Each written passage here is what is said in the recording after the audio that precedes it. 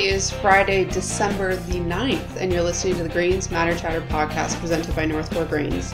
I'm your host, Dolores Foster, and I'm joined today by my co-host, Mr. Jeffrey Guy. Good morning, good afternoon, good evening to everybody. Well, welcome back, Dolores. It's been a long time since you've been on the podcast. You know, some of us just got to keep things moving around here, so it doesn't always work out for us to be on the podcast during our busy season. She seems to have those good hiding spots on Friday afternoons. So.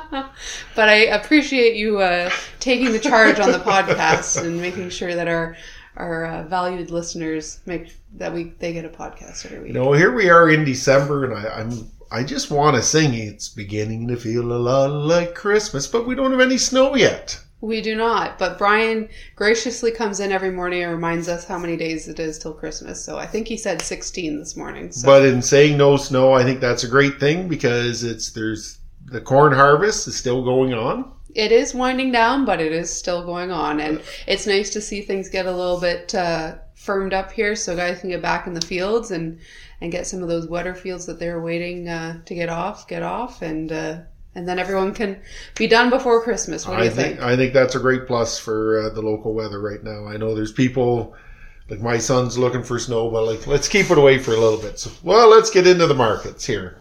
We've had our normal volatile week here, but in saying that, corn prices were flat for the week.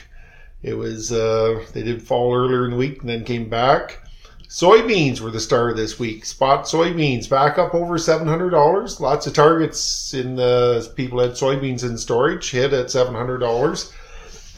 That's pretty exciting. Soybeans back over $700. Yeah, and it's honestly the beginning of the week I wouldn't have said that. And so they were up $17 this week, and new crop for this fall of 23 are up $12. Spring wheat was down $4. Wheat's continuing that negative trend. Winter wheat down about $10 across the board, continuing the trend there. So today was a WASDE report, the monthly WASDE report out of the U.S. The USDA releases them, and that a lot of analysts were looking for that to be a big market mover, but it truly was.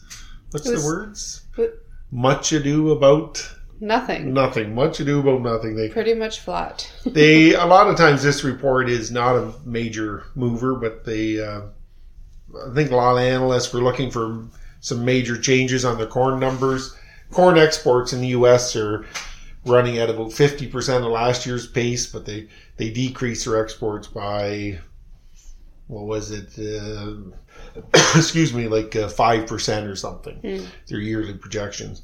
So they didn't really play with that very much. I wrote this week how the ethanol grind is down 5.9% from last year. They didn't really play with the ethanol numbers, didn't play with the yield numbers. Final yield numbers usually come out in January for corn and soybeans. They didn't play with any of them.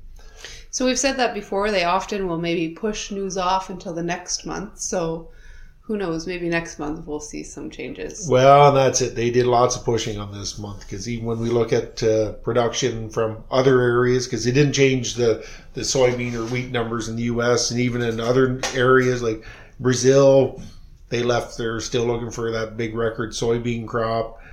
Didn't change their corn numbers. Argentina, they actually increased the soybean numbers, decreased wheat numbers.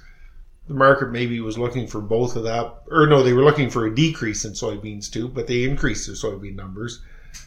They reduced a little bit of production numbers for the Ukraine going forward, and they confirmed Russia's big wheat crop from this last year. So basically they made some minor tweaks, but really nothing to affect anything major. Nothing to drive prices up or down. It was like corn actually fell back a few pennies after the report. Wheat and soybeans were negative before and ended up closing negative. So they really did. It's much ado about nothing, this report. So you said earlier that soybeans were the star of the week. So why don't we circle back to that? What was the driving force for soybeans to be up $17 this week? Soybean meal.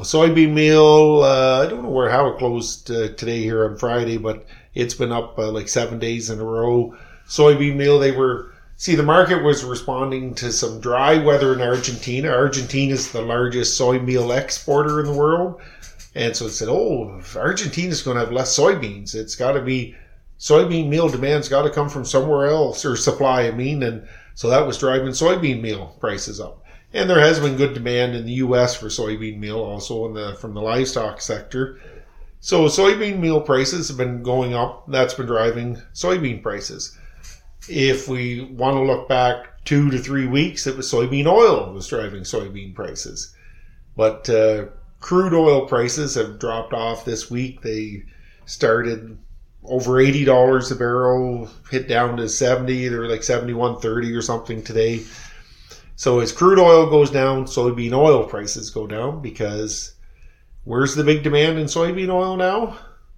Biodiesel. And so it seems like it's being directly related, soybean oil prices and soybeans to crude oil. So you have the soybean complex, right? You have your soybeans, your soybean meal, your soybean oil. So you have your soybean oil that's maybe a little bit bearish, and you have your soybean meal, which is bullish, which I guess is winning the fight right now. It won it this week, and it did big time won this week. So as we talked a little bit about crude oil prices going down, one of the big things they're still looking at China, the consumption of oil in China is low, a lot lower than previous years. They still had their COVID restrictions in China. Almost daily you can read about how they're being reduced in some areas.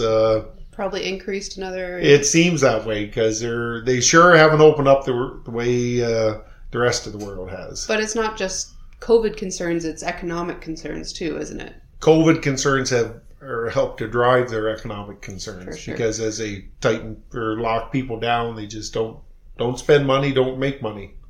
But then again, we always talk about too, how much can you trust the information coming out of China?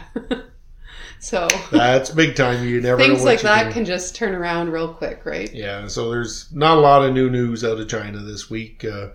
No real news out of Russia and the Ukraine. The war continues. Of course, we get all the news that how well the Ukraine's doing, and Russia keeps bombing, but the Ukraine forces are doing well.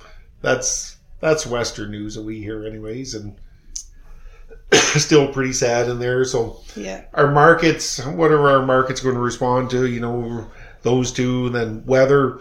Right now, Brazil is having great growing weather, great planting weather. Argentina is hot and dry, but they can keep planting till the end of January or whatever. So maybe it's too early to really drive crops to drive their crop market too much with the weather in Argentina. And this week we got rains in the U.S. and projected rains in the U.S. that are supposed to be good for their winter wheat crop that's going into dormancy. Mm-hmm. Maybe that's why winter wheat went down. It's the markets are truly looking for things to drive them right now. Yeah. The trend is down in corn and wheat. Cheaper, excuse me. The trend's still down, corn and wheat, and we already talked about some soybean strength.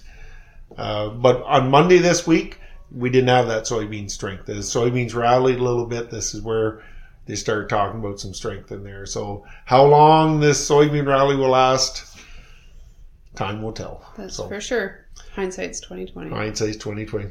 I think that's about all I have for this week on here. We are open, still receiving corn. It's great to see people getting it off. And yep. So locally, I guess a little bit of a local update. There's lots of crops still around there. Lots of bins full. Lots of bags in the field, and things are slowly, I would say, moving at a snail pace a little bit. It seems like that, anyways. But things are definitely getting wrapped up. Anyways, there's a few more acres to get harvested and into the bins and stuff like that. But we're still open for receiving. We'll be open tomorrow, starting at 8 a.m.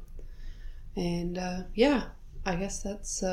I guess maybe we should talk a little bit about Movember, because we did have a Movember campaign this year. Yep. I think we had a fair amount of people growing some stashes and beards. So. Yeah. So we just wanted to say thank you very much to everyone that supported us in that and either grew a stash or donated to the cause. It means a lot to us with Dwight's ongoing health concerns and stuff like that. And he's overwhelmed by the amount of people that support him. I think it was really nice to see the people that donated, see the donations coming in. Absolutely.